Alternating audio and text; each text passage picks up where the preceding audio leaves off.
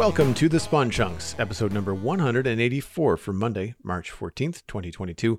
My name is Joel Duggan, and joining me, as always, is my friend Johnny, but you may know him better as Pixel Riffs. Hello, sir. Hello! You may know me better as Pixel Riffs. You probably know Joel as Joel Duggan. You might know both of us from streaming. And that's what we've been talking about in the Render Distance, the extended version of the podcast, which patrons can get. So if you're interested in hearing us talk more about what we do on the weekends when we stream, you can listen to that. If you're a patron, you can sign up at patreon.com/thespawnchunks. And thank you to our Patreon chat for listening in live in the Discord as well. It's great to have so many of you here. So what have you been up to in Minecraft this week, my friend? This week, I have been moss mining a chunk of a mountain biome all the way down to bedrock. And this was something that we talked about a bit, I think, when moss was first introduced. We maybe talked about it a bit in 117. But in 118 is really where the magic happens, because there's so much more of the world to mine. So, yeah, I've been doing that. I decided to take a look at ore distribution by sampling a chunk. And I don't have a beacon in the survival guide world yet, and so I thought, why not do this with moss, introduce the concept of moss mining to people, and I am finding that it's not only a good substitute for a beacon, I am thanking myself for it now we've reached deep slate level, because I started at Y214, which was basically like the highest mountain peak I could find within a reasonable flight radius of my spawn area. And now we're at Y-36, which has taken about 8 hours total, I think. Wow. Because I did this on 2 3-hour streams and also did 2 hours worth of work for a YouTube video. So I started off using bones for bone meal and, you know, getting all of those from my mob farm. And I brought a shulker box worth of bones with me and thought, okay, this is probably going to do me for a while. And I stopped doing that when I filled up my storage system with moss, because I didn't want to compost the moss at first. I wanted to actually take some blocks home with me. And then suddenly 3 double chests and a handful of hoppers of moss later, I realized that I don't need to collect any more blocks, and we were only at like Y102 or something like that. So pretty soon I started composting everything I collected from moss mining this area out, and I have not needed to go and get more bone meal since. So it's working pretty well. And now we're at deep slate level. I'm pretty sure moss is going to be faster than using a beacon would be anyway, because, you know, deep slate can't be insta-mined using efficiency and haste the way regular stone can, but you can still insta-mine it if you convert it all to moss. So I'm not worried about getting the stone blocks to take away. I'm more worried about exposing all of the ores, and I'm leaving them all in place right now so that I can just put like a ladder or a scaffold or something like that right at the top of the world, and then sort of slowly inch my way down, explaining where the levels of ore distribution lie and how higher up in the mountain you get more iron and coal, and then the iron basically disappears again until you get down to like below sea level and around Y16, where the iron is supposed to be most concentrated. And it's working really well so far. Like, it's a really interesting illustration of where some stuff is. I've also found that infested stone, the stone that has silverfish inside of it, does not get moss doesn't spread to it. It's not like moss spreadable. So I've also left a couple of patches that look like normal innocent stone and deep slate, but turn out to be silverfish stone. So I'll get to talk about that a bit as well. That's interesting that they don't change the silverfish stone. Mm-hmm. And I mean, I guess in a good way, because it lets you know where they are. It's like a core sample. Like you're doing a giant core sample of the world. Yeah, that's absolutely really cool. And it also gets me emerald ore, which I'm very happy about. There you go, yeah. There's a couple of instances where it's led me to dig down into a cave area. Like, there was one pretty significant cave early on. I say early on, probably around like Y70 or something. But then there was one a bit further down as well. But even then, there have been sections of the cave wall that have been part of it. So it's not like we're necessarily missing out on ore generation because air replaced it. And ever since we got to the deep slate layers, we had maybe 1 or 2 side caves, but then beyond that, it's been a solid area. So I didn't end up, my nightmare in this situation was starting a project like this and then getting down to about Y30 and then it being a deep slate cave all the way down to like the low negative coordinates. It didn't end up being that in the end. So I think it's going to be a decent sample of ore distribution, and I'm going to try and kind of compare that to the chart that Mojang published with the update and kind of say, this is what ore distribution looks like. We can see those like effectively like larger regions of ores start to take effect. The lower down you get, the higher up you get. and so on and so forth. And that's really just going to be a guideline for like, okay, where should we go mining if we want to get copper? Where should we go mining if we want to get coal and iron, and then redstone and gold and that kind of stuff? And then we can talk about specializing for those ores a little bit later. It's definitely changing. In some of the content that I've been watching, I've noticed some people that haven't bothered to read up on it, are just like, I'm just going to go do what I've always done. And they come back empty-handed. And it's like, oh, that's interesting. That's really, really, really interesting.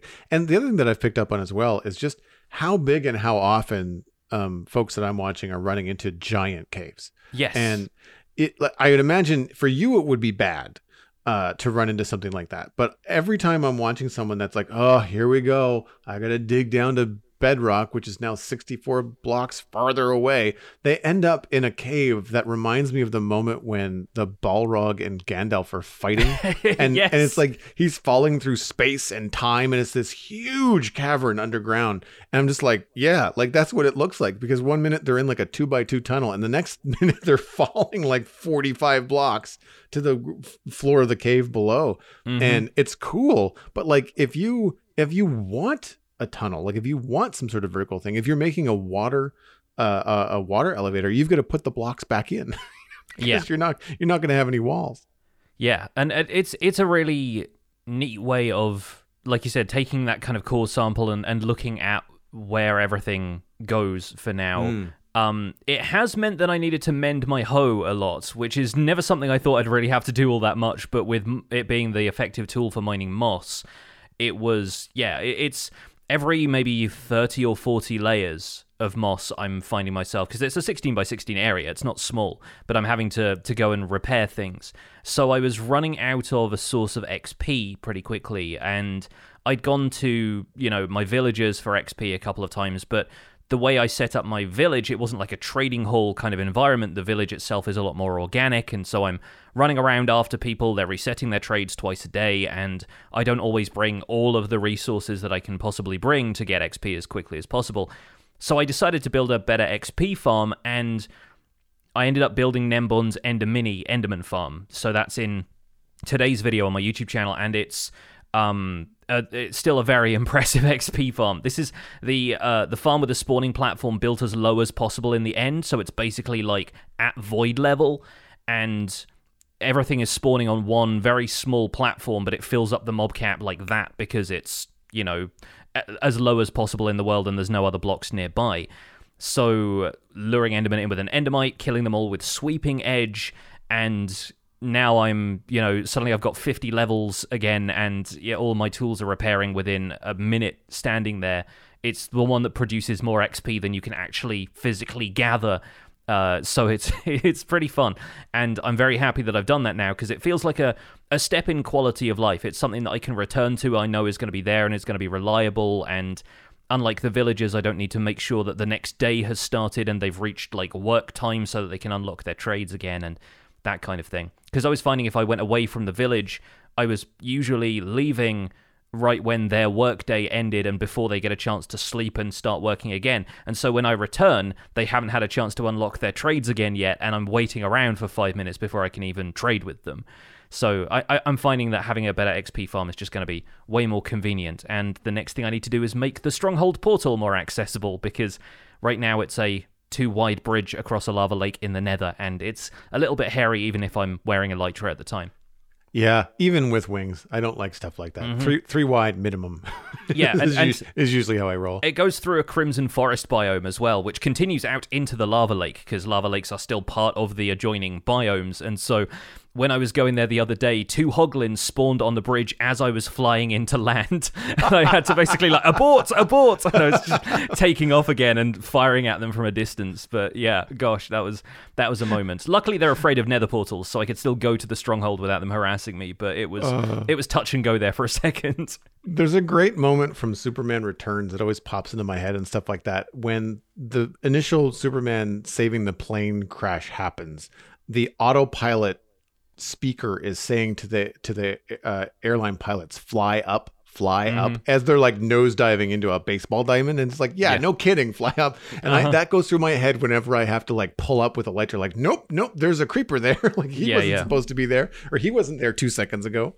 Mm-hmm. That happens a lot. Yeah. With with the Enderman farm, like we've got one on the Citadel, and I didn't build one with the platform as low as you can go. We had one that was higher. I don't remember why it was at the height that it was at, but it wasn't for like dropping the Enderman. It had something to do with their teleport range. But it was an El Mango design that I copied, and it just never seemed to work very well. And so then I raised it up even higher, so it's a slightly slower farm in terms of spawning, but they're one hit when they're at the bottom in the collection chamber. And we've never really got it to work like fast enough to be viable. Our fastest XP farm is the gold farm in the Nether.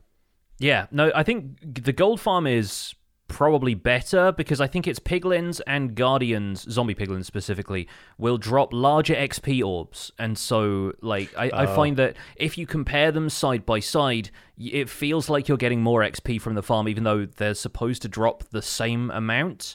I think maybe you get a little bit extra if some of them have armor or something like that. But I think the way the piglin farm works is they drop larger XP orbs, so you're getting 3 or 5 XP per orb, whereas with Enderman they drop lots of little ones, and so you're having to absorb them one at a time, you know?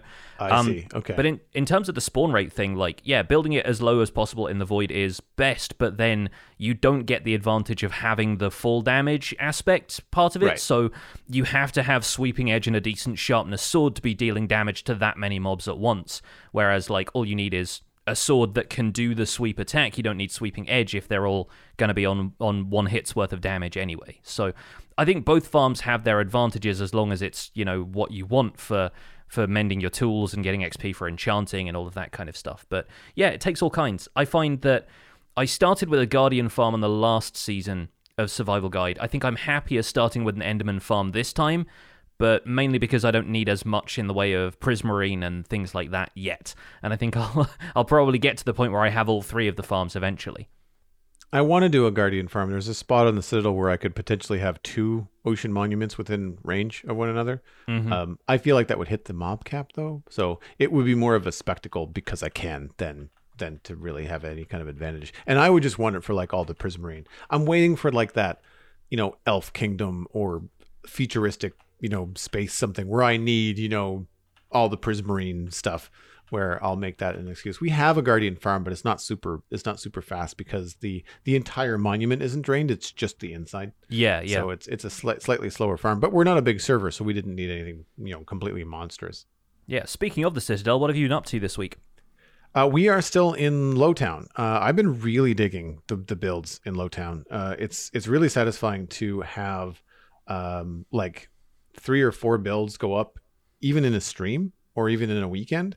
Because I mean, it's me, so it's a weekend because it takes me 3 hours to build a 4x5 house. But because of the scale of everything, there is a challenge with materials. Everything is so close together. You're trying not to copy roof colors. You kind of want everything to stand out from a silhouette standpoint, and you don't want, you know, two spruce roofs next to each other just looks like one spruce roof. You kind of have to space things out. But it's been fun to kind of like figure out some new roof arrangements. Like, what can I do to a simple spruce roof to make it stand out more, make it a little bit different? We've got a deep slate roof. Not everything is finished as far as texture goes. Like, I still need to make another pass in a few things. So sometimes it's just like a flat block across the roof. But I need to add, like, you know, cobbled deep slate and maybe throw in a couple of trapdoors here to make things look a little bit rougher. But we added a couple of fishing huts. We added a barn that's on an angle. We added a storehouse, and then a couple of just like, I say they're general dwellings, but they're like the combination of like river access fishing house, but they're not big enough inside to actually have like both the stairs to get down to the river and room for like a bed and a stove and stuff. So my solution has been to add lofts inside, not furnished yet, so I don't have any screenshots, but essentially by using trapdoors and slabs, I've been able to put like a ladder up 2 blocks that has like a sleeping loft. So you could have a bed and like a candle and a table up there. And what I've done for the lack of room inside for cooking, I've made like an outside cook fire and have that be kind of like in the little courtyards that kind of appear when you've got like 2 or 3 houses that back onto one another. And so there's like a 5-block gap. And I thought, well, that's a really good place to put an outside chimney. And then I think I put like one of the mini blocks from Vanilla Tweaks on the server. So jungle blocks as mini blocks look like meat. They look like meat on a stick. Mm-hmm. So jungle logs, yeah. So I did that, and it's been really coming together nicely. It's been fun building, like mostly for aesthetics. Like some of the buildings have functions, but they're not. If you look too closely, there's really nothing going on. They're more of a shell. The challenging part has definitely been, I want to say, the choosing the right blocks and getting the right textures and stuff to work without it feeling boring. Because we talked about it last week where some of the materials that would work, like a lot of stone, make it feel nicer than I want it to be. I want it to look run down in like shacks and cobbled together things. And so we're getting there. But the next phase is going to be adding things like livestock pens. And I've got another couple riverside places. But really, it's more than half done now because I don't want to build too close to the south gate because building tall buildings close to the wall defeats the purpose of having a giant wall to protect the town. So, but that's where I'm at. It's just been fun. It's been really simple, straightforward. Like stream, you log in and you're going to do the building next to the building. So there's no big plan. The only thing that I found technique-wise that has been advantageous that I'm going to be using from now on is that when I'm building a house on one side of the street or road, at the very least, on the other side of the road, I have to have the frame of the other houses. So just a quick box of cobblestone and like a peak with some wood and just a quick wireframe, just so I can understand, okay, how close is this? Like, should I be making this road more narrow? How much leeway do I have with this roof? So before I fit in all the details in the house, I want to make sure I don't want to move it. And I find that having the wireframes on the other side of the street really, really help. But it's been really fun to just not have a layout for everything. I'm walking into empty grass places like, I'm not sure what I'm going to build here. Let's figure it out today and just kind of go off the cuff. And that's been really fun. Yeah, I think it's interesting to see the approaches you can take to building that stuff. I like the idea of having wireframes up there to be like, what are the sight lines? What does this person immediately see when they're walking out of their front door, and like how you can shape the road and stuff like that. It's something I've been thinking about when it comes to building a town project on the surface, because right now I'm building in a cave and naturally I'm craving daylight and the sky and everything else. But I think when I come to build a town, I think a lot of it is probably going to start off as either wireframes or just like solid blocks of stone, being like, this is a street that leads up a hill and around a corner. Let me at least block off the areas where I feel like there's going to be this kind of upwards row of houses or something like that. And that gives you a much better look at the overall picture of the place so that you can work on the finer detail and you kind of allow yourself to take license with that. But it's good that you can get into a flow regardless of what approach you're taking at that point. And it's always nice when you can build like 3 or 4 houses in different styles and you're like, okay, we've got momentum with this area now. It's starting to feel like more than just a couple of isolated dwellings. It really feels like a community at that stage. And the other thing that I'm finding too with those sight lines and those wireframes is that you can use the different colors you're planning on using and then immediately go, oh, nope, I can't use, spruce there. I have to go with like oak or dark oak or something like that because it either clashes with something that's right next to it or because I've got the entire town in the background, having too much dark oak in the roofs take away from the big towering dark oak roofs that are part of like the keep and the south gate and the west gate and all that kind of stuff. So the sightline thing has been important. That's basically what when people have come into the chat and been asking, like, that's how I'm deciding what I want to build somewhere. It's like, okay, I need something tall over there to break up this empty space. So I'll put a tower or something. Or I say, oh, I don't want this roof to get too tall because I don't want it to block the view of the keep or something like that. Because I kind of want that keep to be visible from just about everywhere. That's kind of the approach I'm taking. So, but it's been fun. It's worked out pretty well. Yeah, nice to have like a focal point for the town. And I think the wireframe thing also helps you with like motivation as well, because you leave the door of the house that you've just finished and you're like, well, there's my next project right in front of me. And exactly. You can immediately think, well, there's still more stuff to do around here. So I like the approach and it looks like it's coming together really well. You can also leave things up, like leave a wireframe up for a stream or two. And if it starts to bug you, then you're like, okay, I got to make that smaller or I have to move it back or something like that. And then if you have to move it, it's just a wireframe. It's minimum hassle. Yeah, exactly. Yeah, sounds good. Let's get into the news. This week we have the Minecraft Bedrock Edition beta preview 1.18.30.22/23. New experimental features, the Allay. If the Allay is holding an item in its hand, it can collect the same items from the world around it. If an Allay is holding an item it got from a player, it will follow that player. If an Allay has an item in its inventory, it will attempt to give them to its owner.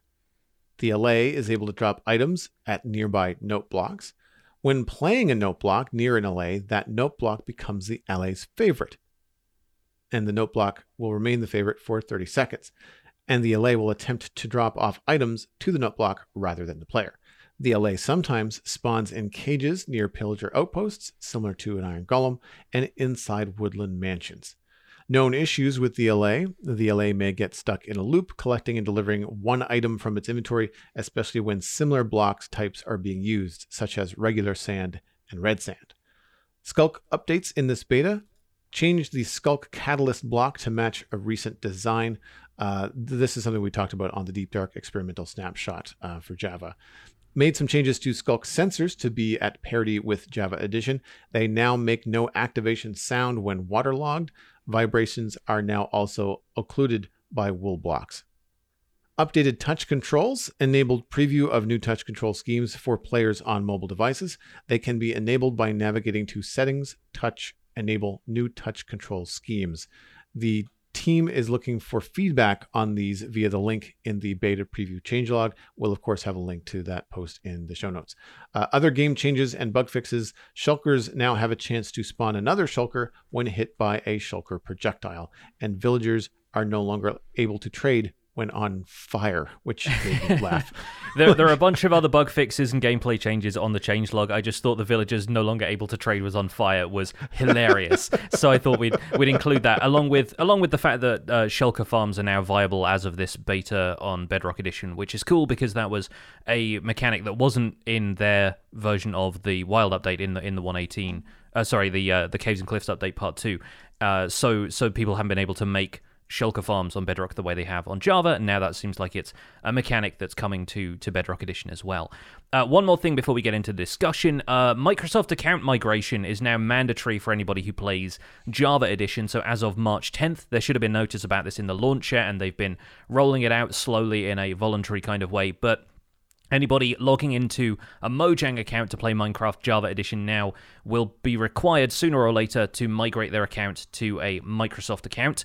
We have a link to the Java Edition account migration FAQ in our show notes if anyone is concerned about that, and we'll probably report back on that a little bit later because I have a second account that I use for Java Edition that I haven't rolled into a Microsoft account yet, so I'll be talking a little bit in future about how that process has been, having migrated my main account already, but typically preferring to work with two accounts for spectator mode in a ostensibly single-player world. That's some stuff I'm going to be looking into, but no opinions on that as yet, just overall wanted to give everybody a heads up if you're a Java player. So what do you think about the Allay so far? I have not really had a chance to look at it. It feels like a shame because I wanted to hop into the beta and take a look, but I've been so kind of, taken up with the stuff I've been doing in Java, and I was kind of thinking I wouldn't make a video about it myself and kind of give my opinion until it arrives in Java, because I'm much more comfortable with Java as a testing environment. I think there's some stuff that players can do on Bedrock when it comes to sorting systems and things like that I don't think are possible in Java Edition. Things like movable tile entities, movable hoppers, movable chests, that kind of thing. That I was thinking, the Allay is a really good, substitute for stuff like that on Java Edition because it's something that we can rely upon to move around. So I didn't really feel like I wanted to try it out in Bedrock Edition and then go, well, actually, there's a way Bedrock Edition can already do what I'm trying to do without this new mob. So I haven't really messed around with it all that much, sad to say. But I'm excited to see it arriving in the beta, and I'm still reckoning with all of the stuff that we got in 1.18 and the experimental snapshots for the Deep Dark and the Warden, which we'd known about for a lot longer. I keep forgetting we're getting the Allay so soon. The fact that we voted on it as recently as Minecraft Live back in sort of September, October time, and we're already looking at it in-game is quite exciting to me. I didn't mess with it myself, but I watched a couple of videos from friend of the show, Eximovoid, and I usually turn to that kind of stuff with Bedrock, especially because for me, it's like, do I want to go through the hassle of like installing the beta and like I don't know the controls, I don't know exactly how to test things quite as well in Bedrock, like you said. So I just rely on other very knowledgeable people to do it for me and relay that information to me in a short consumable video. I think one thing that you'll benefit from by not messing around with it until it does hit Java is that to me, it still feels very much like a work in progress. Yeah. It's cool that we're seeing it in game, but I think we're seeing a very early version of it in game. So anything that I have to say today, I want to put a big asterisk and be like, I understand it's a work in progress. I'm just commenting on what I've seen because that's all I can comment on. You don't know what directions they might take it, down the line.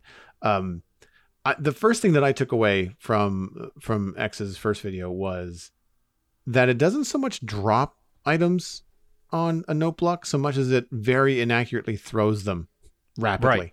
Right. Okay. It's like a fire hose spray. It's not like it walks up to a note block and goes bink.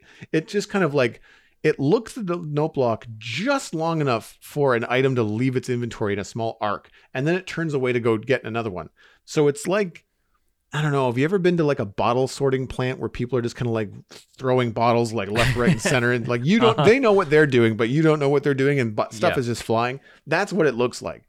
So it's very dramatic. And after watching a few other test things about like remembering note blocks for 30 seconds doesn't seem overly useful for me. I hope that changes. I can understand that they don't want it to be permanent because then it's kind of like a set it and forget it. And like, that's not fun. You kind of want some sort of interaction. But 30 seconds, the Allay will just drop off a couple of items and then it comes back to the player. And if you wanted it to clean up like a bunch of stuff, it's going to forget long before it's done where you wanted it to go. Yeah. So then you have to put your note block on a timer. And my brain just kind of went to like, if I want 5 or 6 Allays in an area doing something like this, that's going to sound like church bells constantly. Yeah. Just make sure your Allay farm is 15 blocks or more away from where you hang out, because you may not want to listen to this constantly. My immediate reaction to that is like, can you play the note block without it making a sound? Because you know how you'll put something on top of the note block and it will prevent the sound. Is the Allay reacting to the note block being activated, or does it have to be able to produce a sound for it to work? Did that come up in any of the videos you watched? No, because the blocks were always making noises. They always had air above them because they were next to hoppers. And the way that they were set up was that it was 2 observers facing into each other. So it wasn't like it was a single ding. It was like someone mashing on your doorbell constantly. Yeah, it was like a 30 hertz clock kind of thing. Yeah. But you do get the same sort of, I don't know if they're exactly the same, but the same sort of particles that you get from a skulk sensor when it sends an audio signal back to a skulk squeaker. Right. You see that. The Allay from the note block to the Allay has like a little back and forth. It's almost like sonar, like you're watching sonar in a cartoon go back and forth. So it's very obvious which note block the Allay is going to. Right. But because of the 30-second thing, you also can't stop dinging one note block, start dinging another, and have it switch. You have to wait for it to forget entirely first, and then it'll go to the new one. But like, depending on how far things are away. How are you on like spoilers for things like, talking about a little bit of the code that they delved into to figure out things like ranges and things like that? Oh yeah, I don't mind. It's the kind of stuff I'd probably find out for myself anyway. So right. So the range on picking up blocks is 30 blocks. It's unclear whether that's spherical or cuboid, but 30 blocks is a decent radius, or I should say it's probably a diameter. But like, that's not a small area. Like that's more than ample for like a storage system or something like that. If you've got an Allay moving things around, I thought that was really cool. The other things that were brought to my attention was that they will group blocks. So if you tell it to pick up wool, it will pick up all kinds of wool. Yeah. So different colors, that kind of thing. Same with terracotta. Yeah, that's something I saw Prowl talking about on Twitter, saying if you give it stone, it would pick up all the decorative stone types as well. Basically things that maybe share like a common tag or something like that. And then does that mean if it picks up stone slabs and stairs as well? Like, should it do that? And one of the devs chimed in and said that was something they were going to discuss because the original design was that the Allay was only going to pick up the exact item it was given. But then if you think about that in the context of unstackable items like enchanted swords, like you can't give it a regular sword and then have it only pick up an unenchanted iron sword if you want it to then go and collect like all of the enchanted diamond stuff that's dropped on the ground, or like, enchanted equipment from mobs as they drop it, that kind of thing. So there's some instances in which that is a desirable outcome, and some instances in which you want it to be a lot more precise in what it chooses to collect. And it would almost be better if we could like somehow toggle between the two, but I've no idea how you make that intuitive. And the thing is, like, if you're dealing with something like stone or sand or things that you're going to be having in mass quantity, you're going to be more efficient at moving that kind of stuff around than an Allay is. Yeah. It's only when you have things that are less so, like redstone or diamonds or things that you might want to be more specific with, that I think the Allay might have a possibility to shine. The last clip that I watched, which is just before the show this morning, was Exumavoid was mining in a desert, and he had like 3 or 4 Allay with him, kind of like survival style, and they were just in the way. Like they were just constantly in front of him, and he was trying not to smack him in the face with a shovel. Yeah. So, we discussed it a few months ago or a few weeks ago in the show. It's probably months now, where we were talking about having an Allay with you and maybe picking up stuff behind you that you might have missed while you were mining. And you forget that the Allay is going to go where the blocks are. And if the blocks are in front of you, that means the Allay is going to go in front of you. It might not be such a big deal if you're mining stone, because that's going to take you longer to mine through, depending on whether or not you have a beacon. But sand is pretty fast to mine, so you get a lot of it kicking around on the floor quite quickly. So very, very early on, the Allay were in the way in the desert. And so again, big asterisk, work in progress. I'm curious to see what they're going to do with it. The one thing that I noticed that I hope they work on more is that I understand that Minecraft mobs, specifically new ones, have an existing like nature to kind of work into. Like pigs, they're weird looking. Sheep, same thing, but we all know and love them in terms of their quirkiness and how they look, things like that. So new mobs tend to have a very simple, very blocky kind of like appeal to them, but I'm hoping that they maybe update the animation to something a little bit more new, something with a little bit more squash and stretch or settle.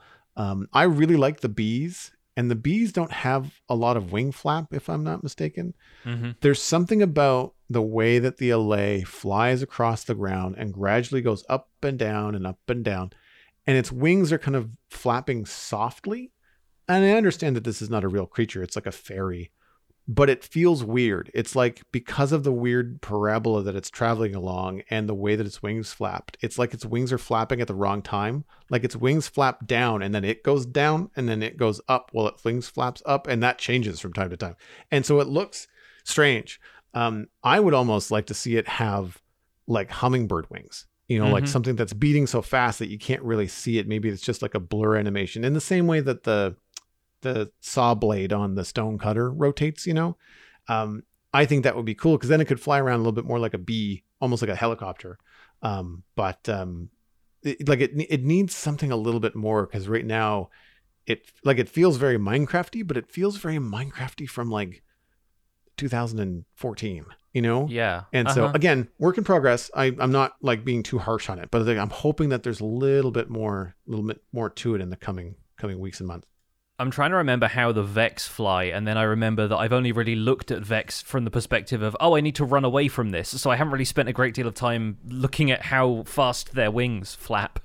But speaking of Vexes, actually, one thing that we haven't chatted about yet is how you find Allays in the first place, and them being captives of Illagers, it seems like. You free them from the Pillager Outpost cages, like where they've normally got iron golems caged up, or I believe what people said was they could be found in the prison areas, like the prison room that sometimes generates in woodland mansions. And first of all, it's kind of strange that we're not going to find these like in the wild, as it were. And it seems like those are not necessarily spawning locations, it's more that they generate with the structure. So the implication right now is that unless there is a way to breed them, we're not going to be able to get more of them. We just have to find them from those specific locations. And they might be persistent, they don't despawn or anything, but there's a limited number of them, and you'd have to go further afield to get more of them. Which kind of makes sense, I suppose, because they seem like quite a powerful thing once we figure out how best to use them. But at the same time, there's lore implications of that. Are the pillagers and the Woodland Mansion illagers capturing these so the evokers can turn them into Vexes? And that kind of relationship seems to be almost like the other way round from what we expected, where, you know, maybe Vexes and Allays just kind of coexist. It's much more like the evokers are converting them in some way, which is kind of sinister when you think about it. And I think it reinforces the idea that, like, well, why is this thing helping you as the player out? Well, now we know. You know, like, you've kind of rescued it. Yeah, you free it from a prison at a pillager outpost, and it's gonna be pretty grateful. So it's like, I'm gonna follow you around, my friend. It's like that. Yeah, I like that. It's not a super deep lore, but I think it's enough that it makes sense. I don't necessarily know that or think that we need to be able to breed them, because I think finding 2 or 3 of them is going to be hard enough as it is. And then once you have them, like, I don't know that you're going to need or find it all that useful to have 4 or 5 of them. Yeah. I think it's the kind of thing that would just add a lot of life to a base, even if you're not using it as like functioning, you know, sorting things. Even if you just have it programmed to just like, I'm going to get it to pick up this diamond and I'm going to get it to deposit it in this other note block across my base. And then when it's there, it's going to pick up something else, like another diamond, and just take it back and forth. Yeah. And just to have it animate in your base, like just to have like a little Allay butler flying around, you know, like just for no other reason. That seemed to be kind of their mission statement with the mobs from this mob vote, was adding life to bases, you know, having the glare be able to float around and look for dark spots for you, have the copper golem be able to walk around and press buttons, and, you know, adding a bit more animation to your base environment. So if the Allay can still do that, then that's great. I'm curious about, you know, Woodland Mansions are kind of a tricky proposition because there isn't really a reason to go to them right now. Adding something as valuable as Allays to it could make them much more of a destination, but then they're often so difficult to find and you have to go so far away to do it that I think people are going to just be raiding pillager outposts for them more, on account of pillager outposts spawning in like 5 or 6 different biomes, whereas Woodland Mansions only occur in 1 and they're fairly few and far between. So I kind of wonder at how valuable it's going to be adding them to Woodland Mansions in the first place, but I also want the Woodland Mansions to be given value by having something like that as an incentive to go to them. So it's kind of a weird catch-22 with how they spawn. But yeah, I am curious to see if anything about that changes, if they might be like an incredibly rare spawn in, you know, a mangrove or a birch forest like they were in the introductory video, or if that's just the kind of thing that it's going to stick to these 2 locations so that they are tied in with the Illager lore specifically.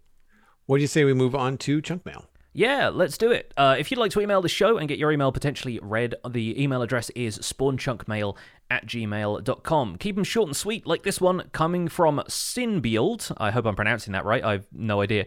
The subject is Glare Again? ? Hello, Johnny and Joel. In episode 183, you talked a lot about getting used to the new light levels, having to double-check then with the F3 debug screen. After playing with the new mob spawning rules for a while, what are your current thoughts about the glare, the mob that would automatically look for dark spots for you? Would it speed up spawn-proofing your builds and getting the light levels just right? Sinbiold was killed by a creeper spawned on the single dark spot in my base that she couldn't find. Well, there you go. Yeah, as somebody who's inhabiting a cave base, I feel this now. It doesn't benefit from natural skylight, so if it gets dark in there, it's going to get dark in there, right? I'm still totally behind the idea of the glare. I think it's still something that would be very useful in very specific circumstances, and especially for Bedrock players who don't have the F3 debug screen to begin with. They don't really have a means of checking light levels other than just looking at the light level around them and thinking, does this look dark enough? I think the difference with the glare versus the Allay is that the glare only solves one problem that we occasionally have, at least the way it was described initially. They said there might be some other functionality that they were still trying to work out, but I think most of us are happy enough lighting stuff up as we go. You see a space that looks dark enough, you go, okay, I probably better put a torch there. It's an instinctive thing that is trained into you by dark areas being in the game, knowing that dark areas spawn mobs and knowing that you have to light them up in order for them to be safe. So the glare helps with that, but it doesn't necessarily entirely solve the problem. It just kind of highlights where the problem areas are for you to fix. And since we don't really have a great way of seeing what that would be like in-game other than players modding it in, and players might not necessarily know exactly what Mojang had in mind for it, it's difficult to say. I would still like it to be in the game, but I would like all 3 of the mobs from the mob vote to be in the game. And in theory, we've just voted for the one that was going to be added first when it came to the Allay, so maybe we will see the glare in future. So I've had a different experience now that I've gotten used to the lighting levels. I find that I can keep things spawn-proof with really minimal lighting. Sometimes a single candle, especially if you've got things decorated inside, like if you've got carpets and a bed down and stuff like that, that's already blocking spawns in certain areas. Then a candle can usually handle the rest, sometimes 2. So for me, I've noticed that my buildings in particular are pretty mob-free. When I'm in the process of building something, before I've done the final interior design and lit it up, I like that I can plunk a single torch in the middle of the floor and cover just about the whole inside, right? And not have to worry about having 2 or 3 torches around, which is nice.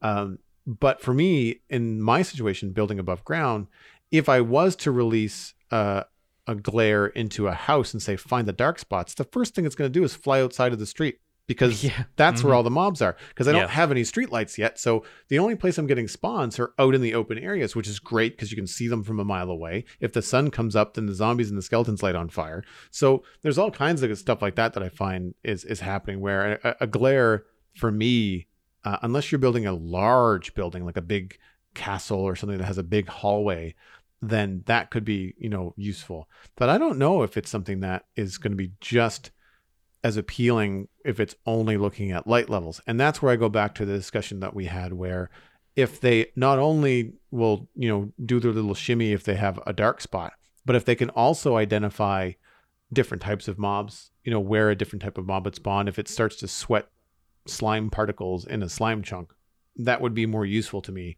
than just light layer stuff. Yeah, I think it's really going to come down to a big build versus small build thing.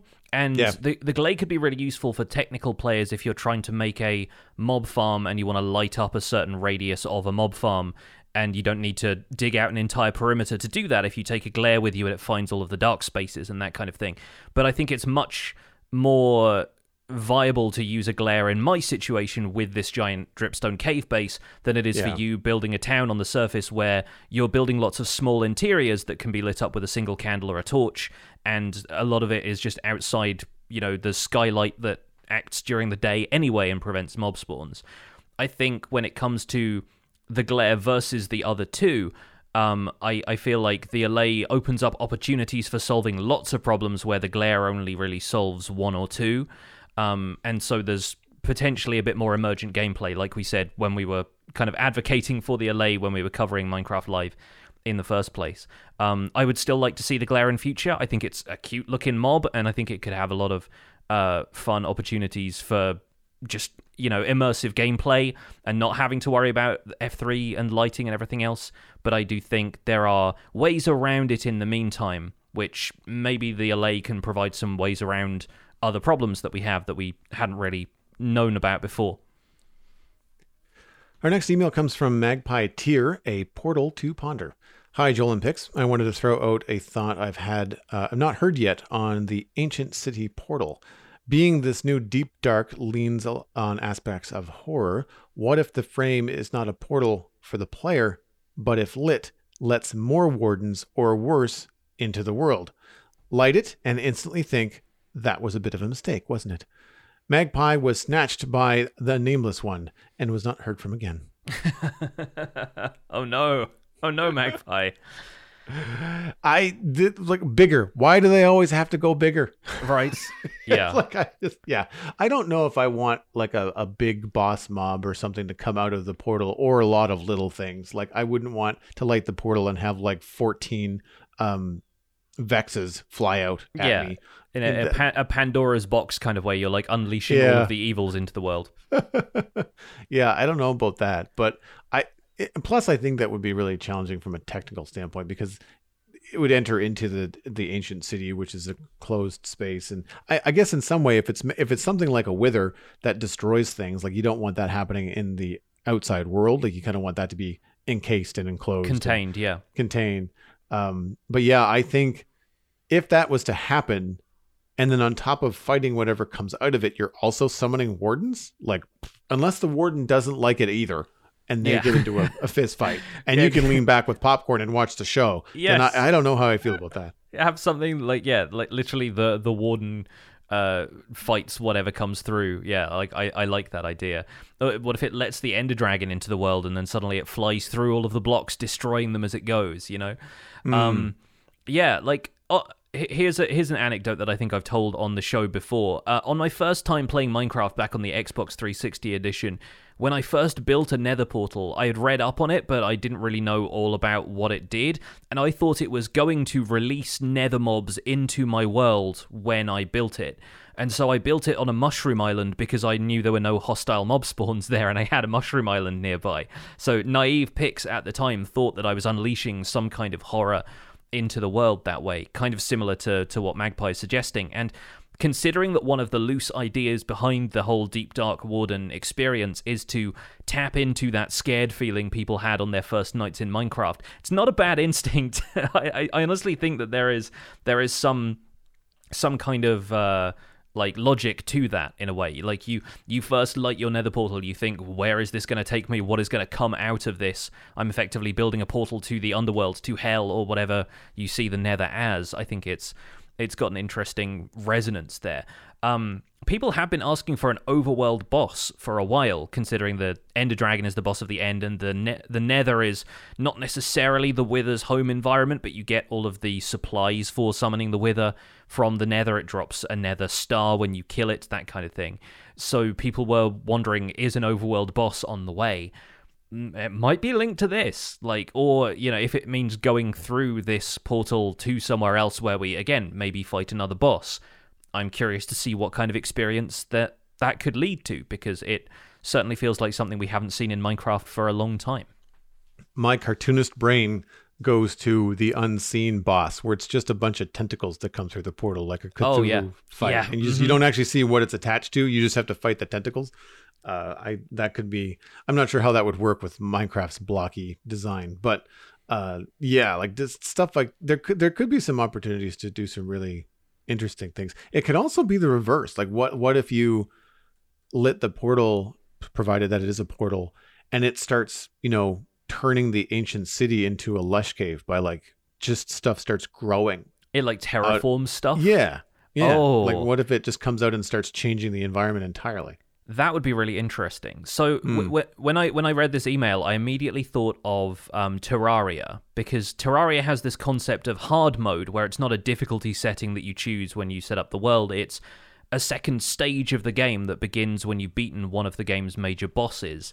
And at that point, you've usually explored every biome in the world, so the game starts spawning new enemies and resources in all your existing biomes. And some of them even have this creeping effect where they start to terraform themselves outwards and they take over the surrounding biomes. Like the corruption or the crimson that are biomes in Terraria don't tend to take over the landscape until you've beaten the wall of flesh that's like the underworld boss in Terraria, and you unleash hard mode on the world. That brings new bosses, new events, all this kind of stuff, and it gives access to a few other NPCs that give the player some things that they can use to terraform the world as well. So suddenly you can start to move biomes around and things like that. And while I'm not sure that'd be great for Minecraft, because with multiplayer servers being so prevalent, I can imagine one player getting kind of gutsy and launching the apocalypse, and then a few new people joining the server and having to fight it off with wooden tools. It's got potential. I like the idea of this being sort of a gateway to something transformative about the game, whether that's, again, like a boss that changes the game in a certain way, or it leads to us having more ability to control the world around us, or it starts to control the world around us. That's got a lot of potential to it. And once again, this whole portal thing has a lot of potential to it that I don't want to build up too much in case it turns out to be anticlimactic after all of this speculation. Our third email this week is something that we thought we would spin into the main discussion. Do you want to read this one? Yeah, this one comes in from Lady Blade, and the subject is Peaceful Pockets. Hi, Johnny and Joel. In episode 180, a comment was made about having shulker boxes to dye in multiple colours in response to a listener email read on the show. What are your thoughts for players who play in Peaceful? What about those who have not reached endgame level or who like to play in survival but don't feel experienced enough to fight the dragon? I have played Minecraft for a long time, but I have never fought the dragon and never gone to the end to get elytra or shulkers. I tried to fight the Wither and failed miserably. Some survival players don't get to endgame level and yet don't want to play in creative either. What alternatives are there for these players for carrying large amounts of blocks without access to shulker boxes or even an ender chest? Lady Blade died of exhaustion from trudging back and forth to storage locations due to lack of shulker boxes. I thought about playing Peaceful as an experiment, and the first two problems that always come to my head are like the lack of drops from mob farms and shortly followed by storage. Like, how am I going to move things around? And my gut reaction to the email was basically abandon the idea of a central storage, because you're always going to have to travel back to that point no matter where you're building, if that's where you're keeping all your stuff. And instead, I would probably just kind of go with multiple storage locations. So close to the things that you're building. Either if you're building all close together, that's fine. But if your builds are far apart, then I would probably have a small room, like a small build room next to whatever it is that I'm building. I'd probably resist the urge. Well, the hard part would be resisting the urge to mine a lot of stuff, right? You go mining, you get your diamonds, you do all your things. Then you get like stacks of cobble and you get all kinds of stuff. But if you do that, then you just have to move it to where you're going to build. So it might be worth like mining on location. You know, like if you want to build a castle, like your mine for that stone should be under the castle, you know, or darn close to it so that you're not really having to travel too far. That's kind of my initial approach. What were your thoughts? Yeah, I think source materials at your destination. Like, yeah, enough materials are going to be abundant or renewable that you can harvest a lot of them there instead of bringing all of the stuff with you. And naturally, if your build is going to require hundreds of stacks of terracotta, but you're not building at a Badlands, then that's going to be a different proposition, right? So my first thought was llamas, because I feel like they're underused in Minecraft, and maybe for good reason. People don't like to involve too many mobs in their kind of transport, because sometimes it's kind of difficult to make sure they can get over the landscape and everything. But once you've got a route established, each llama can hold between 3 and 15 items. And this is a breedable trait. You can even breed them so they can potentially have more storage. So like llamas with 3 storage each will produce offspring that have 3 storage, but sometimes there's a small chance for them to upgrade and have 6 storage. And once you have one with 6 storage, it's more likely to produce offspring that have 6, and the same goes for 6 to 9, and then 9 to 12, and then 12 to 15. So eventually you can end up with a bunch of llamas that have 15 stacks worth of storage in their inventory. If you chain 10 of them together in a caravan, which works really well, like if you put a lead on one llama, 10 other llamas from the vicinity will follow it, and that's pretty like fixed as a mechanic. It's very, very good at having them follow each other. You can chain 10 of them together. That's storage for 150 unique items, which is the equivalent of 5.5 shulker boxes. So it's still not perfect, but then you consider you've got the player's inventory. Maybe the player is leading the llama from the back of a donkey, which also has, 12 to 15 storage, or a mule. I think they're quite worthwhile considering. Because, yeah, that way you can carry a great deal of stuff, and the only roadblock there is literal roadblocks. It's, what is going to prevent these llamas from following you in the direction that you're going. At which point, I think just having an excuse to build, like, road infrastructure and make sure that there is an easy path for you to travel between these two destinations is going to make a lot of sense anyway. And if you're not flying with elytra, then chances are you probably got some sort of overland route that you can take I don't know how viable it is to bring llamas through the Nether. It's probably a big hassle, but you're still going to have the ability to bring a bunch of these llamas with you as you go. You can put llamas in a minecart, right? Oh, probably, yeah. And the other thing about llamas that, thinking about going back to part of the email where Lady Blade was talking about dyeing shulker boxes multiple colors, you can even color code your llamas because you can put different color carpets on them, right? So you can make sure that the llama that has the green carpet, the green kind of like llama drape, can have, the organic blocks, the grass, the saplings, the moss, that kind of stuff. So that there is potential for you to be a bit more organized about it. And yes, like you say, llamas could be traveling in minecarts, and, minecart rails and chests moved using minecarts are potentially also a fun option for something like this as well. So there are ways of transporting larger amounts of items with you. It's not anywhere near as convenient as shulker boxes might be, but if anything, that can add a bit of character to your peaceful playthrough and make it worth your while making some decisions that the average survival player isn't always going to make. This will take some setup. We've done it underground on the Citadel in Dartmouth Meadows, which usually has, a couple people loading it. But depending on your render distance and your chunks that are loaded, using water now since 1.13 to move items is remarkably quick. And you can move a lot because they could group up and stack and things like that. You just have to have the hopper, capacity on the other end to get them all into something before they despawn. But if you're just sending, if you're mining and dumping all of your stuff into a chest that's then being spat out into a water stream, that water stream will take it as far as it can. And even then, it's not like the items despawn. When they hit render distance, they just kind of group up, and then they will continue to flow once you load those chunks. It's just that you'll end up with a lot of items in one fell swoop rather than a trickle. So you have to watch that. But other than that, there's definitely ways to move items around depending on how far you have to take them.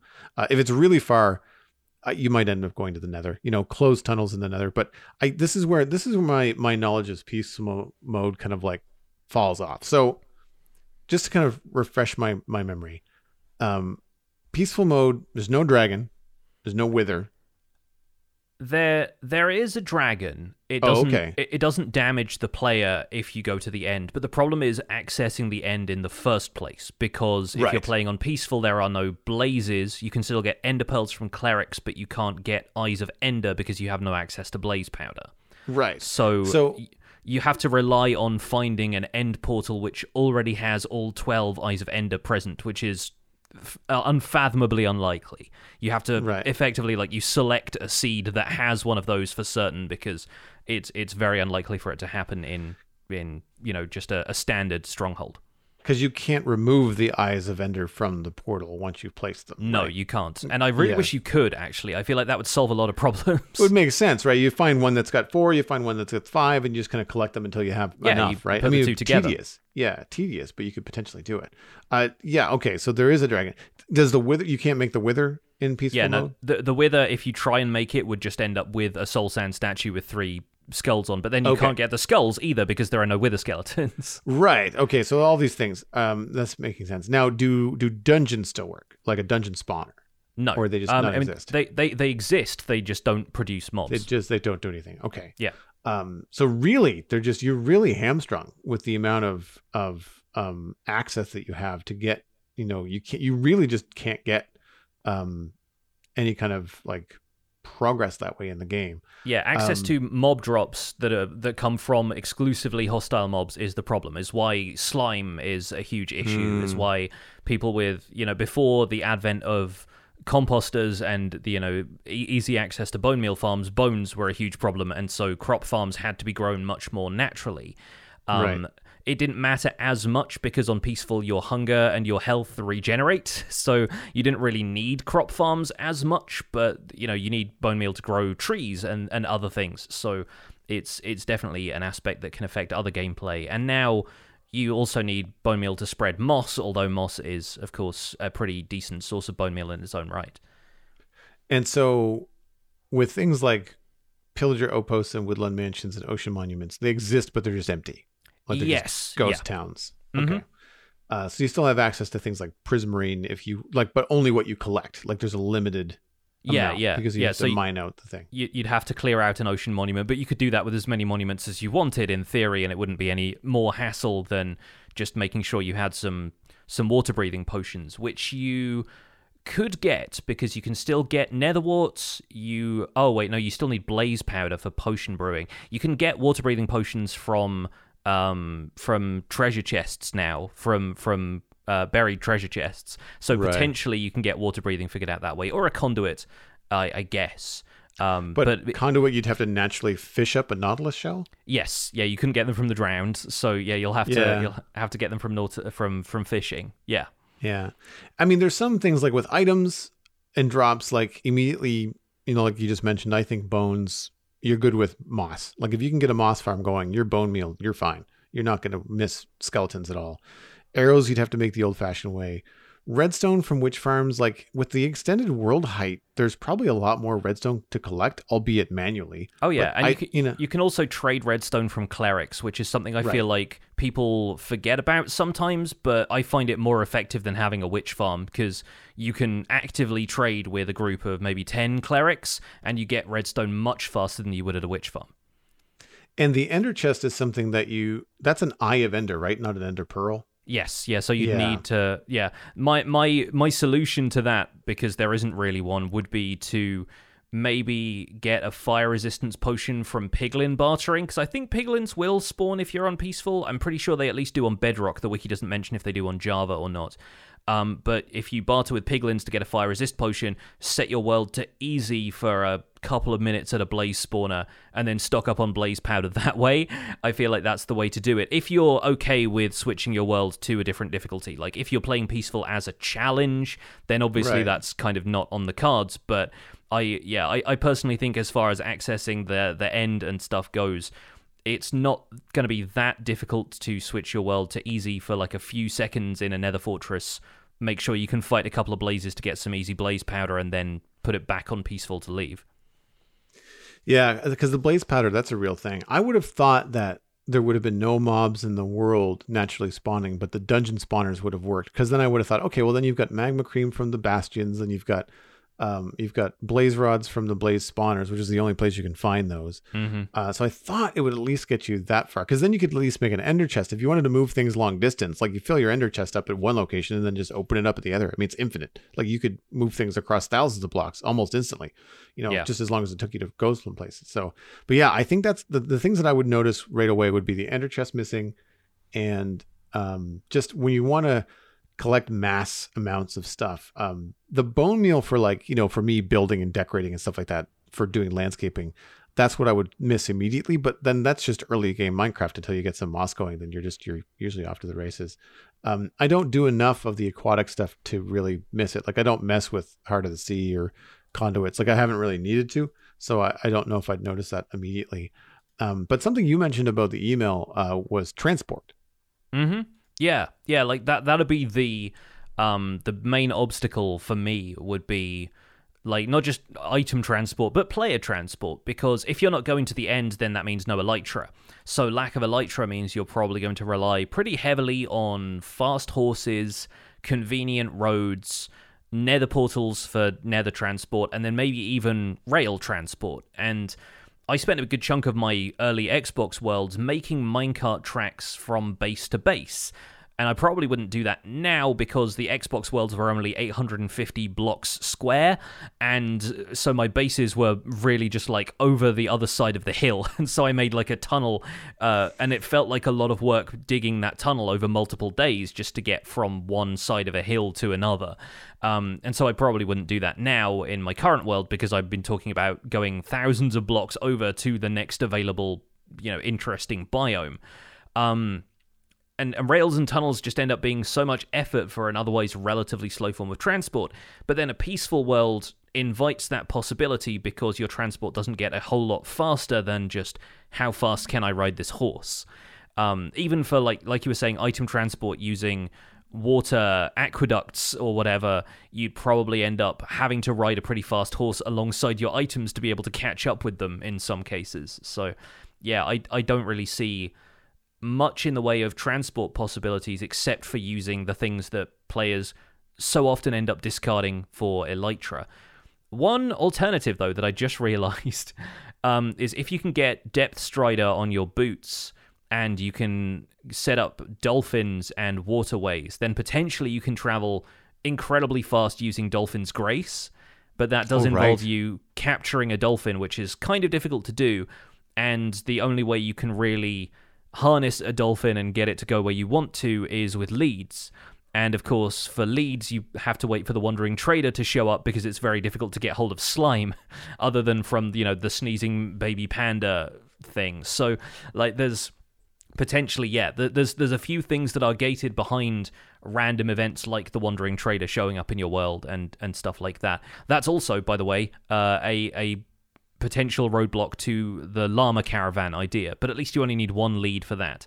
So one Wandering Trader visit, stick both his llamas in boats so the leads disconnect. You don't even have to fight him, and then after that you end up with a caravan of llamas. Yeah, the lead thing I didn't think about at all because of course it involves slime. Makes sense. Yeah, slime and string as well, and you get string from cobwebs and abandoned mine shafts. Maybe you get that from occasional dungeon chests, but most of your sources of string are honestly not all that common either. I'm thinking tripwire hooks in jungle temples, which is also where you get sticky pistons from, so they're actually kind of desirable in peaceful mode. There's a lot of stuff out there. Oh, Seshi Summons in our live chat just suggested boating on ice.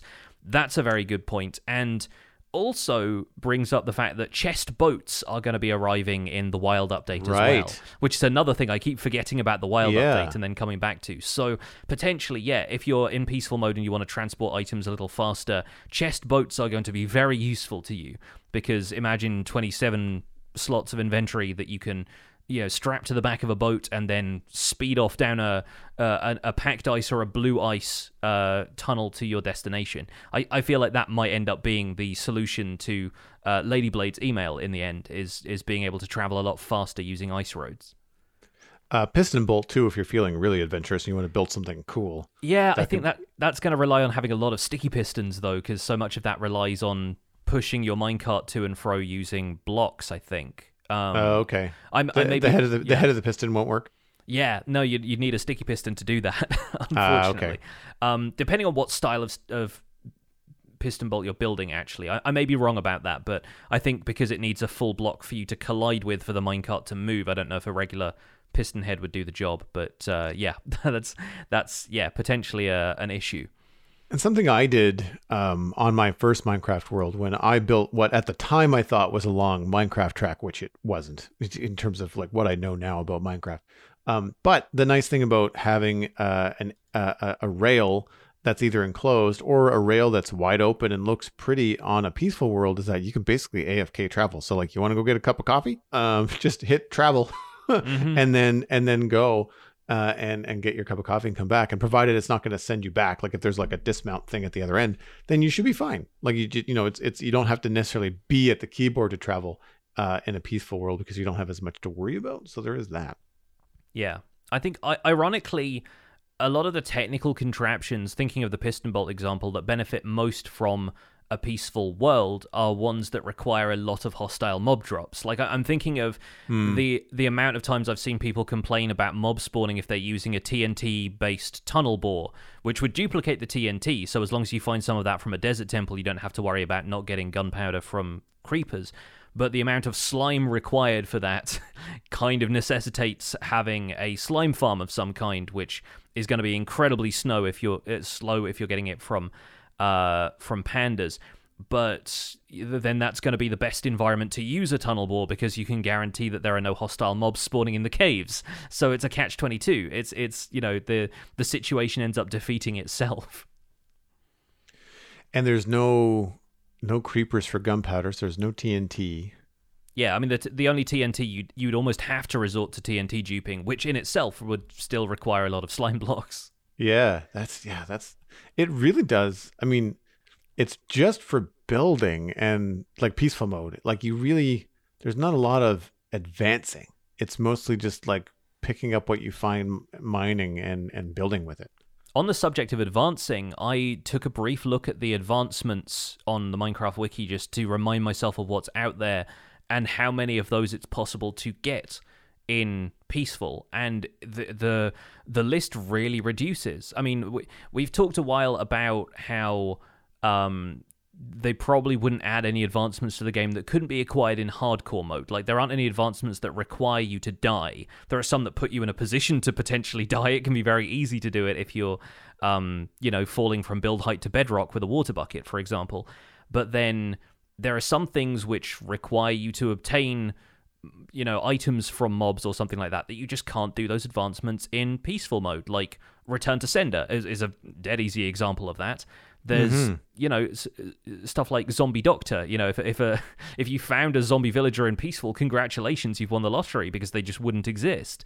And yeah, there are so many things, not to mention the entire end branch of the advancements is just like not achievable. So there's potentially a lot of stuff there that is locked off from you if you're playing Peaceful mode. So it really does have to be something which is led by a desire to experience the world around you and to do whatever you want to do in the world around you, mainly through manual means, mainly through building being the primary experience, and with your own objectives instead of objectives provided by the game, because the game doesn't provide all that many for players who want to play in Peaceful. I wonder what villager trading memes would be a thing on Peaceful, because like you don't need enchanted gear. I mean, maybe for like fall damage on your boots and stuff, but like you don't need a lot of that. You really would be focusing on things like getting ender pearls from clerics, redstone,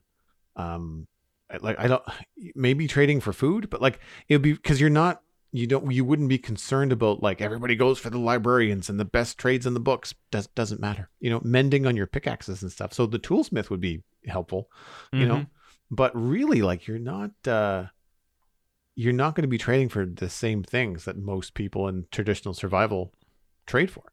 Yeah, I mean, considering the amount of fishing you're probably going to have to do to get enough Nautilus shells for a conduit, you're probably trading all of your fish for emeralds to the fishermen, and maybe buying back things like campfires that you want to build terraces with or something. Like, there's a variety of things. Yeah, your priorities almost completely change, and you're focusing on the people who can give you building resources and maybe XP to mend your tools, because you're not going to be able to make an XP mob farm. You wouldn't be able to have the option of doing what I did and making an Enderman farm. It's not going to work out for you. You're going to have to probably end up trading with villagers or smelting stuff to get the majority of your XP. That's right, because there wouldn't be anything to give you XP at all. Yeah, and it's a different world, and so fascinating that people make a go at playing Peaceful, either as a challenge or just preferring it to playing with hostile mobs around. And we're going to wrap up our discussion there, but if anybody wants to continue that and have some input on what your experiences are of Peaceful mode, then we'd be happy to hear from you. Feel free to email in the show, and once again, keep your experiences short and sweet, but if there's something you feel like is worth discussing, something we might have missed, then please do let us know. That's going to be it for this episode of The Spawn Chunks, though. You can find more information about the show and links to some of the stuff that we've talked about today at thespawnchunks.com. The music for the show is composed by me, and The Spawn Chunks is proud to be a listener-supported podcast. If you're getting some value out of the show, why not consider putting some value back in? You can visit patreon.com/thespawnchunks to join our community. Pledging at any level gets you an invite to our patrons-only Discord chat, and you can participate in things like the live show recording that's happening right now in Discord, and our monthly Minecraft audio hangout, which is going to be sometime later this month. We're currently at 333 patrons, which is up 4 from last week. Thank you so much to everybody new who's hopped on board. Special thanks go out to our content engineers, Hunter555, Jumbo Sale, and Yitz, for your support on this episode. Sharing the podcast with your friends is the easiest way to support the show. You can find us at The Spawn Chunks on Twitter and Instagram. Personal recommendations are by far the best way to share the podcast. Just tell a friend about The Spawn Chunks and that they can listen on iTunes, Spotify, Google Podcasts, even YouTube. Be sure to leave us a rating or a review on your favorite platform. You can email the show at spawnchunkmail@gmail.com. Find the RSS feed on thespawnchunks.com and the patron-only RSS feed on the Patreon page. That's where you can listen to the render distance, the extended version of the podcast. My name is Johnny, but online I go by Pixel Riffs. You can find most of what I do at youtube.com/pixelriffs, where I try to make sense of this bizarre and wonderful game in Season 2 of the Minecraft Survival Guide. I also stream 3 days a week on Twitch, where I do behind-the-scenes work, mining out some chunks with moss a little bit of the time, and I'm the voice of the unofficial Hermitcraft recap, which is back in full swing. You can find us through a quick search on YouTube. Aside from that, I'm at Pixel Riffs on both Twitter and Instagram. Joel, where can people find you online? Everything I am up to online, including my illustration and design portfolio, is at joelduggan.com. The Citadel Cafe is my other podcast about sci-fi and fantasy entertainment. I don't know what I'm talking about this week, but it's going to be with Brockett. He's always a good time, and that's at thecitadelcafe.com. You can follow me at Joel Duggan on social media and Joel Duggan on Twitch, where I'm streaming Friday, Saturday, and Sunday, now at 1 o'clock Atlantic across the board. That's UTC -3 for all folks around the world. Thanks for visiting the Spawn Chunks. The world outside is infinite and could be a touch more peaceful.